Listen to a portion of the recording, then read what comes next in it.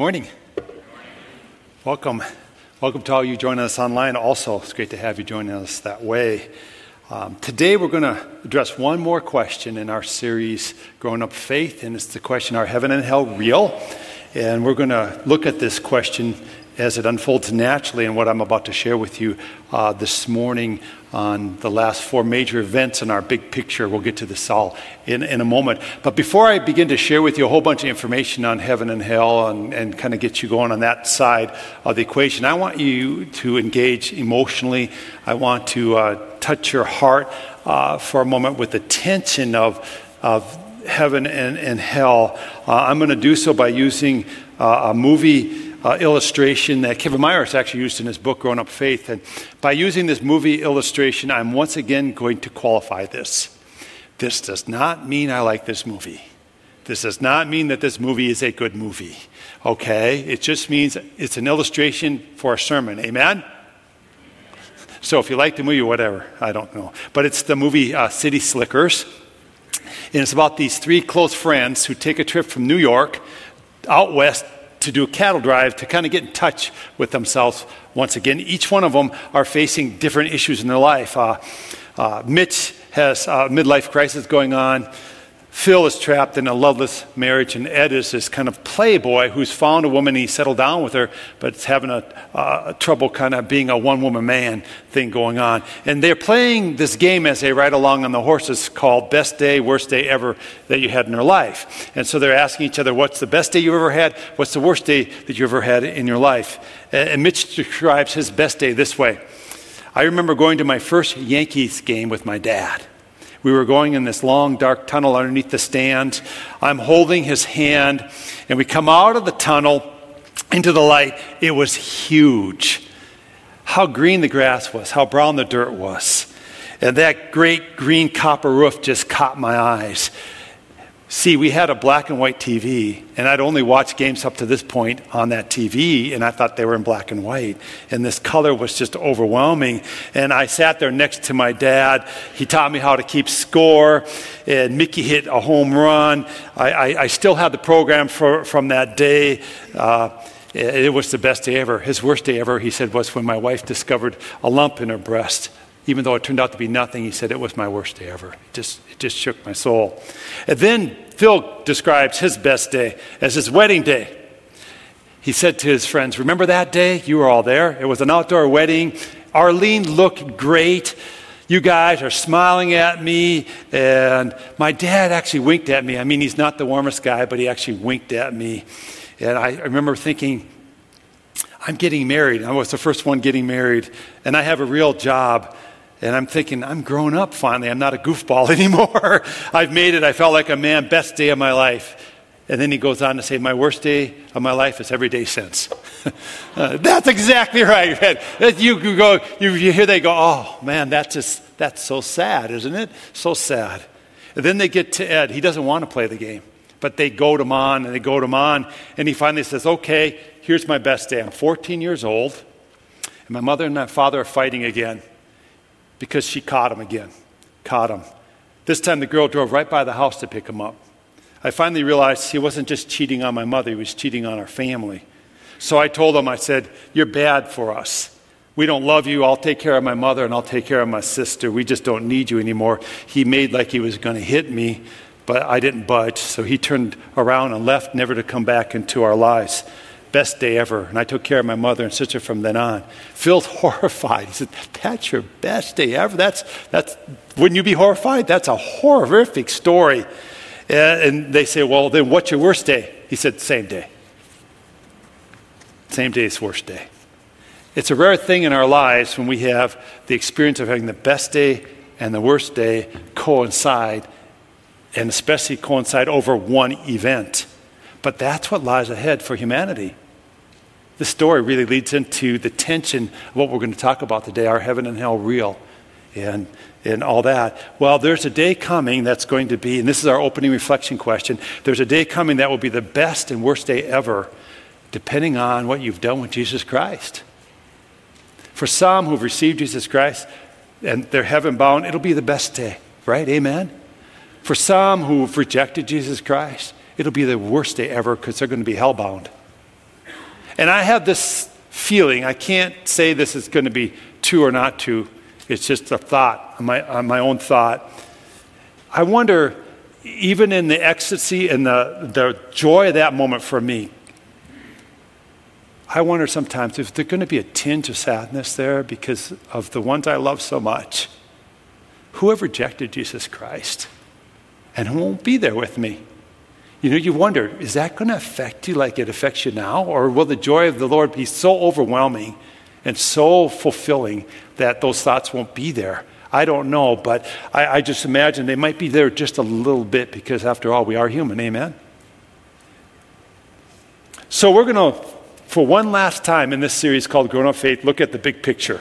I hope I have your heart a little bit because eventually throughout this message, we're going to answer and address this question, are heaven and hell real? But it's going to happen kind of in the flow of looking at how the world wraps up and how the end comes to be, okay? And in the wrapping up, we're going to kind of address this question, are heaven and hell real? And so we're going to look at our big picture one last time here.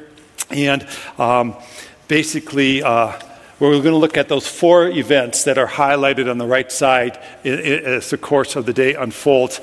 But again, I want to emphasize the old mirrors the new mirrors the old. And one thing we have going for us is on the left side there, we know those events have all taken place. They're history.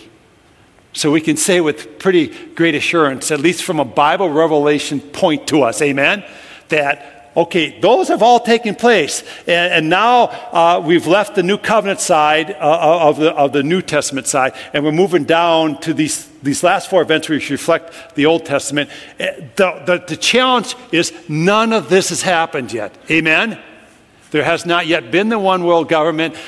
The world has not been judged and destroyed, and Satan and sin haven't exited. They're all prophesied about. Amen? And so it becomes a faith issue for us to believe some of these things, amen? Like we lit the prophecy candle today. And what this says is we see, God, that you're a promise-keeping God, that what you say will happen, happens. Like you foretold that Jesus Christ would come, he fulfilled all those promises and he came, right? And so this then becomes the approach we have to what I'm going to talk about today. That we serve a God who does as he promises he will do. And he promises that someday this earth will come to an end and all these events will unfold. And so we're going to look at these today, and here's our big thought. One thing I can say for sure here is this.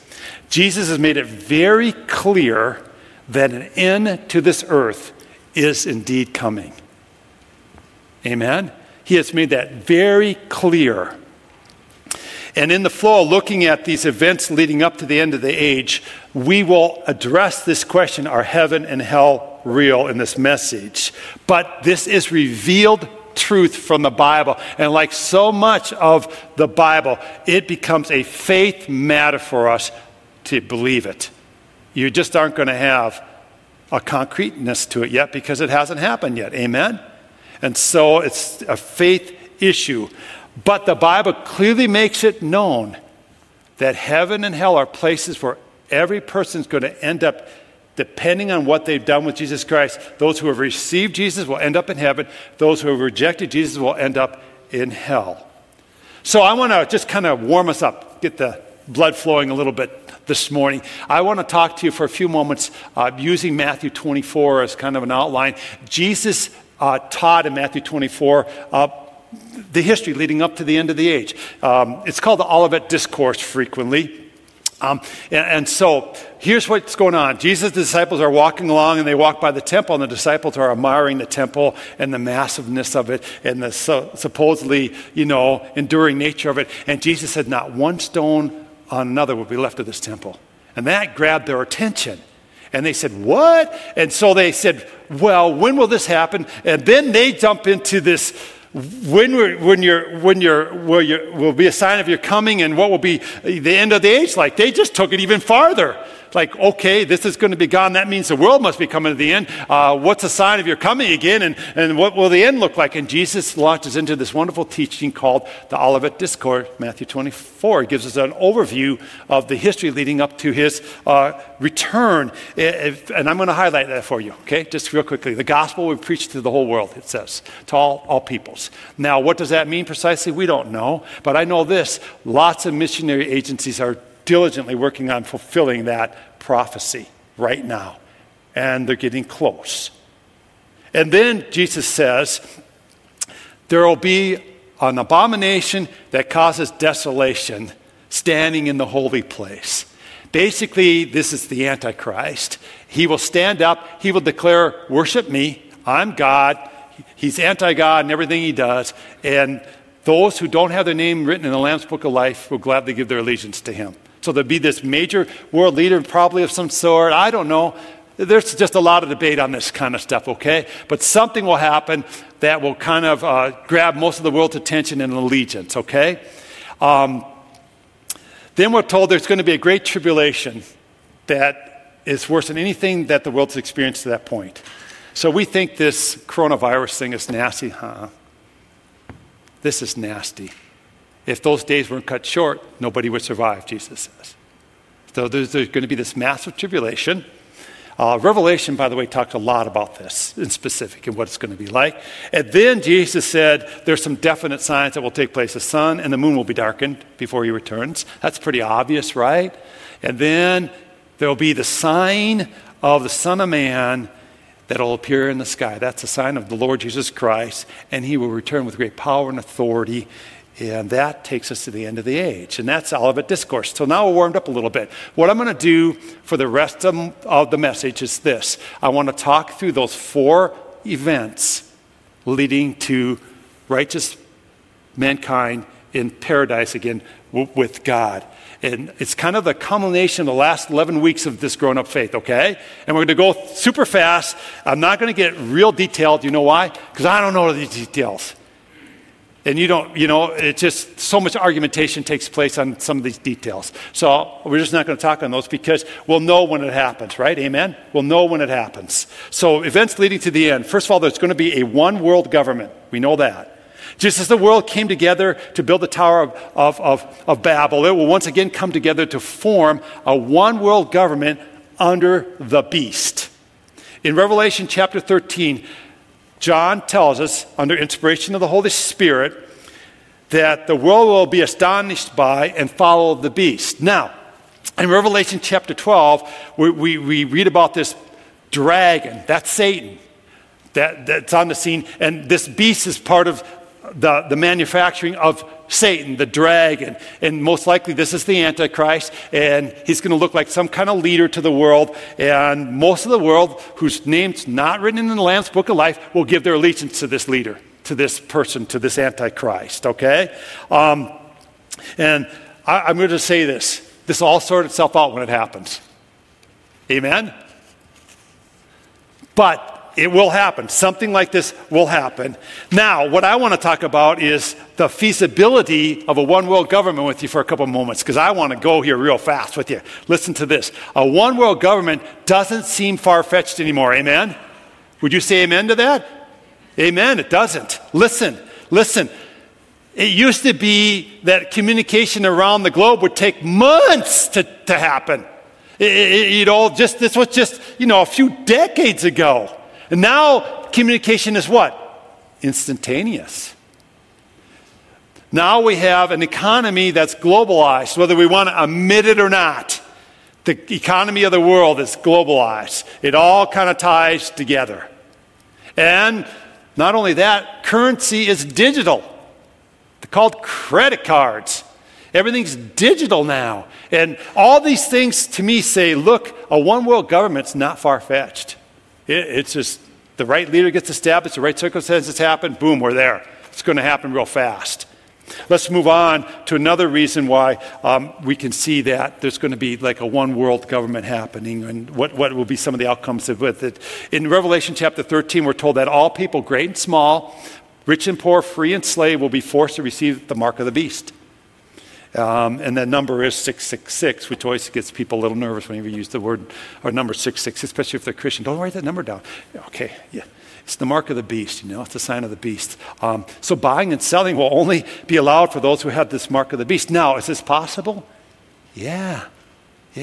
In the Grown Up Faith book, Myers gives an example of some of this biometric identification happening right now. He says in the nation of India, they have a biometric identification project that's been underway for a while, where what happens is they put this biomedical marker into people, and that becomes their identification system, and you can't, in that country, it's almost becoming impossible to live in it without having this mark, because you can't get any government services unless you have this mark.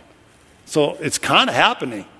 Some of this, right? You can kind of see the prototypes. You can kind of see the setup. So you can kind of see. I'm using these words softly because, again, this is future stuff, and who knows how it's really going to unfold. But boy, you can see the possibilities of it happening. And India, it's kind of a prototype. Let's go to something, though, that always brings delight to my heart. After the one world government happens, then Jesus returns.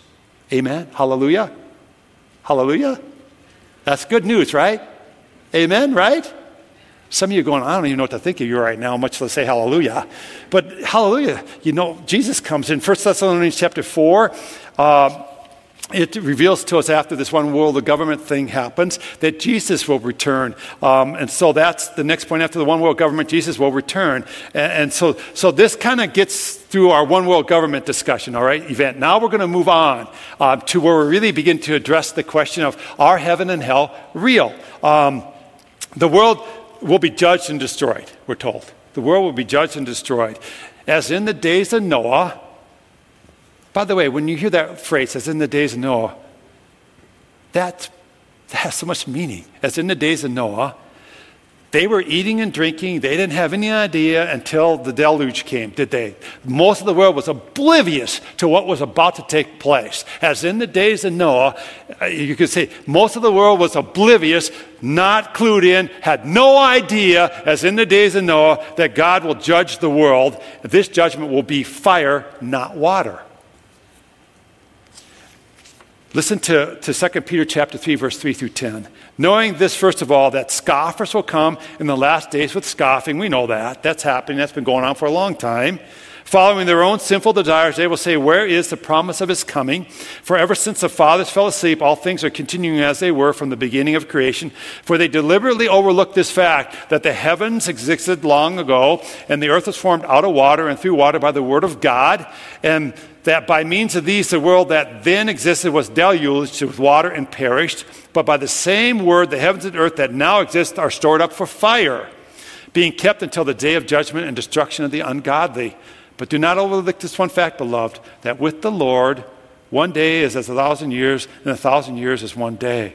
The Lord's not slow to fulfill his promise. And the fulfilling promise means to return.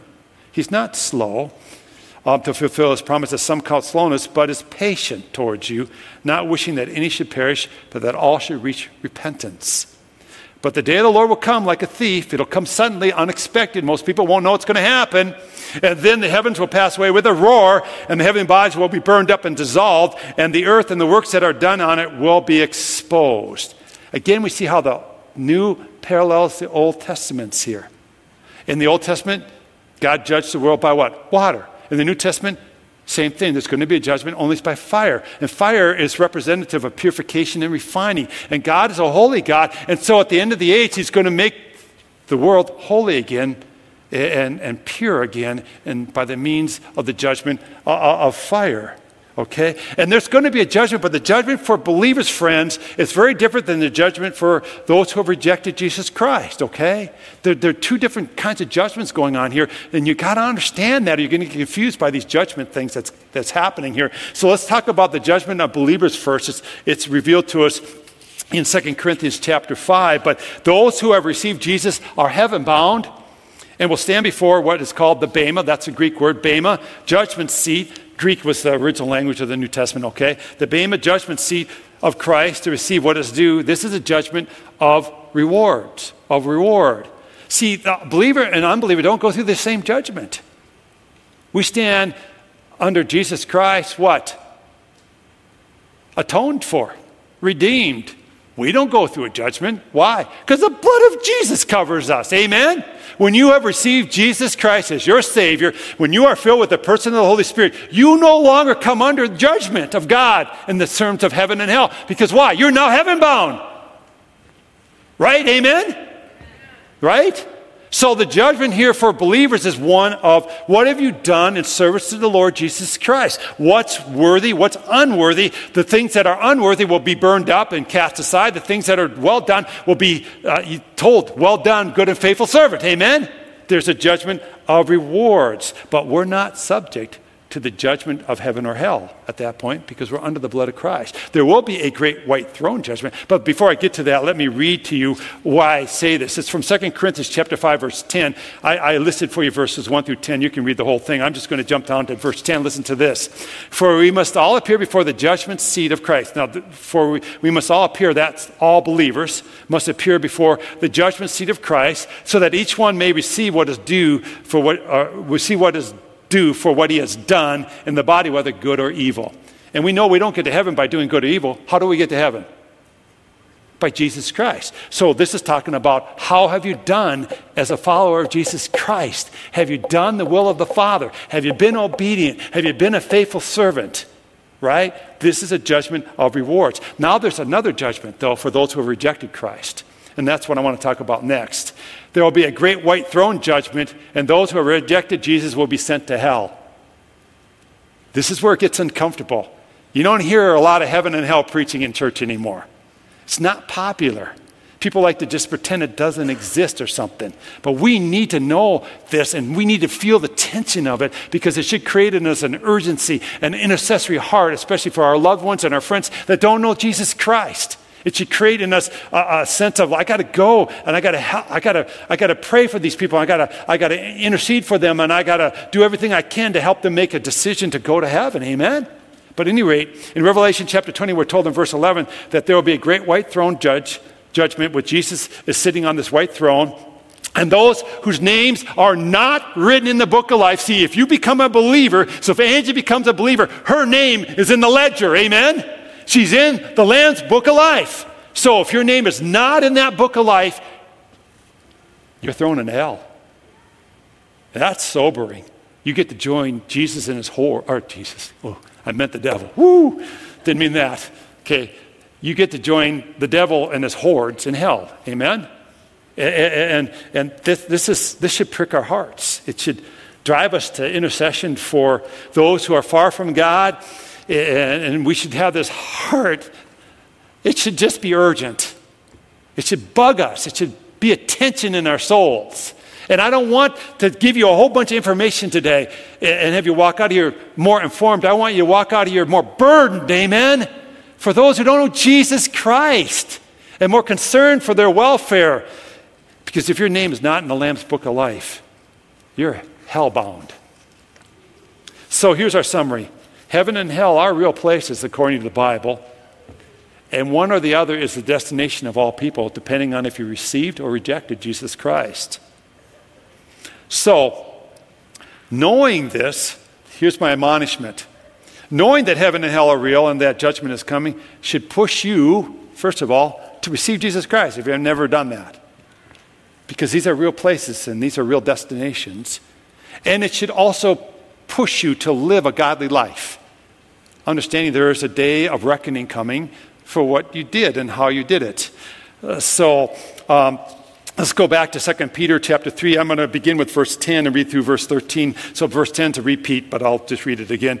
But the day of the Lord will come like a thief, and then the heavens will pass away with a roar, and the heavenly bodies will be burned up and dissolved, and the earth and the works that are done on it will be exposed. Now listen. Now this is what should result in you as a follower. Since all these things are thus to be dissolved, what sort of people ought you to be in lives of holiness and godliness, waiting for and hastening the coming of the day of God, because of which the heavens will be set on fire and dissolved, and the heavenly bodies will melt as they burn. But according to his promise, we are waiting for new heavens and a new earth in which righteousness dwells. So we should wait with this godliness, with this holiness, with this, righteousness. That should cause us to live that way, because we know that there's a heaven and a hell that's in the future. Sometimes people have said to me, well, I can believe in heaven, but I just can't believe in hell. Really? They would say that to me, like, why would God create a hell? And here's a perspective I think you need to consider today. If there is a heaven, there has to be a hell. They basically have to go hand in hand. I'll explain why in a moment. Because if everyone went to heaven, if everyone just goes to heaven, it becomes earth all over again. It's filled with sin. It's filled with selfishness. It's filled with rebellion and destruction. People hostile to God just cannot reside with him. The holy can't be with the unholy. And so there has to be a hell if there's a heaven, because there has to be a place for people to go who have rejected God, because they can't be in God's presence. Amen? You follow this? And I hear a lot of people saying, well, that's not compassionate. What kind of God would do that? I want to just say this to you. Receive this rightly. But to me, that's arrogance unleashed when someone says that. They know better than God. That's so prideful. It's so arrogant to say, I have more compassion than God. No, you don't.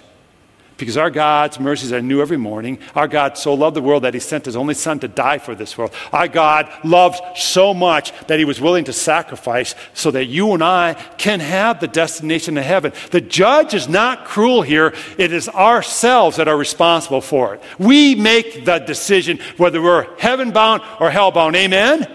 And our God is not cruel. If you reject Jesus Christ, the way he's provided for you to get to heaven, that does not make our God uncompassionate or cruel. That he is full of compassion and he is merciful. The question becomes, will we step into his mercy? Amen? And so when someone says that question to you, you've got to be ready to give an answer to them, because they think, I got one on God here. No, you don't. That's arrogant to think you know more than God. How can the creation know anything more than the Creator anyway? Heaven and hell are real places, and they're the destination of all humanity, depending on if you received or rejected Jesus Christ. Let's finish up our big picture here real quickly. Satan and sin will exit the scene here at the end of the age. Satan and sin will exit. Satan will be defeated, he'll be condemned, and he'll be removed. He'll be thrown into the lake of fire, where those who reject Jesus Christ end up being also, okay? That's hell.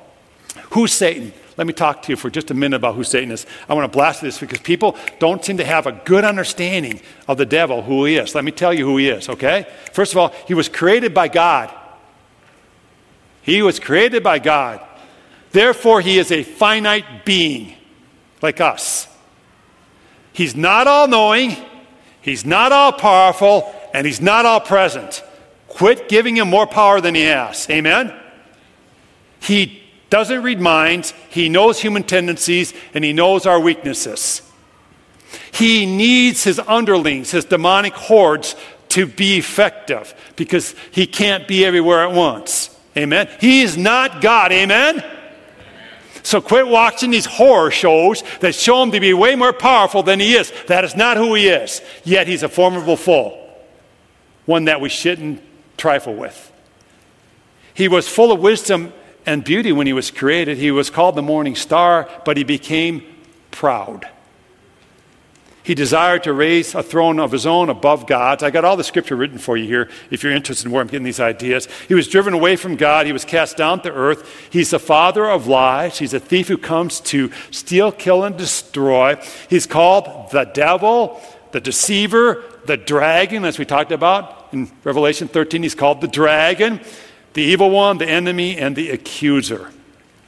So sin and Satan will exit the scene, and then we get to the beginning of the story. Again, we're back to that.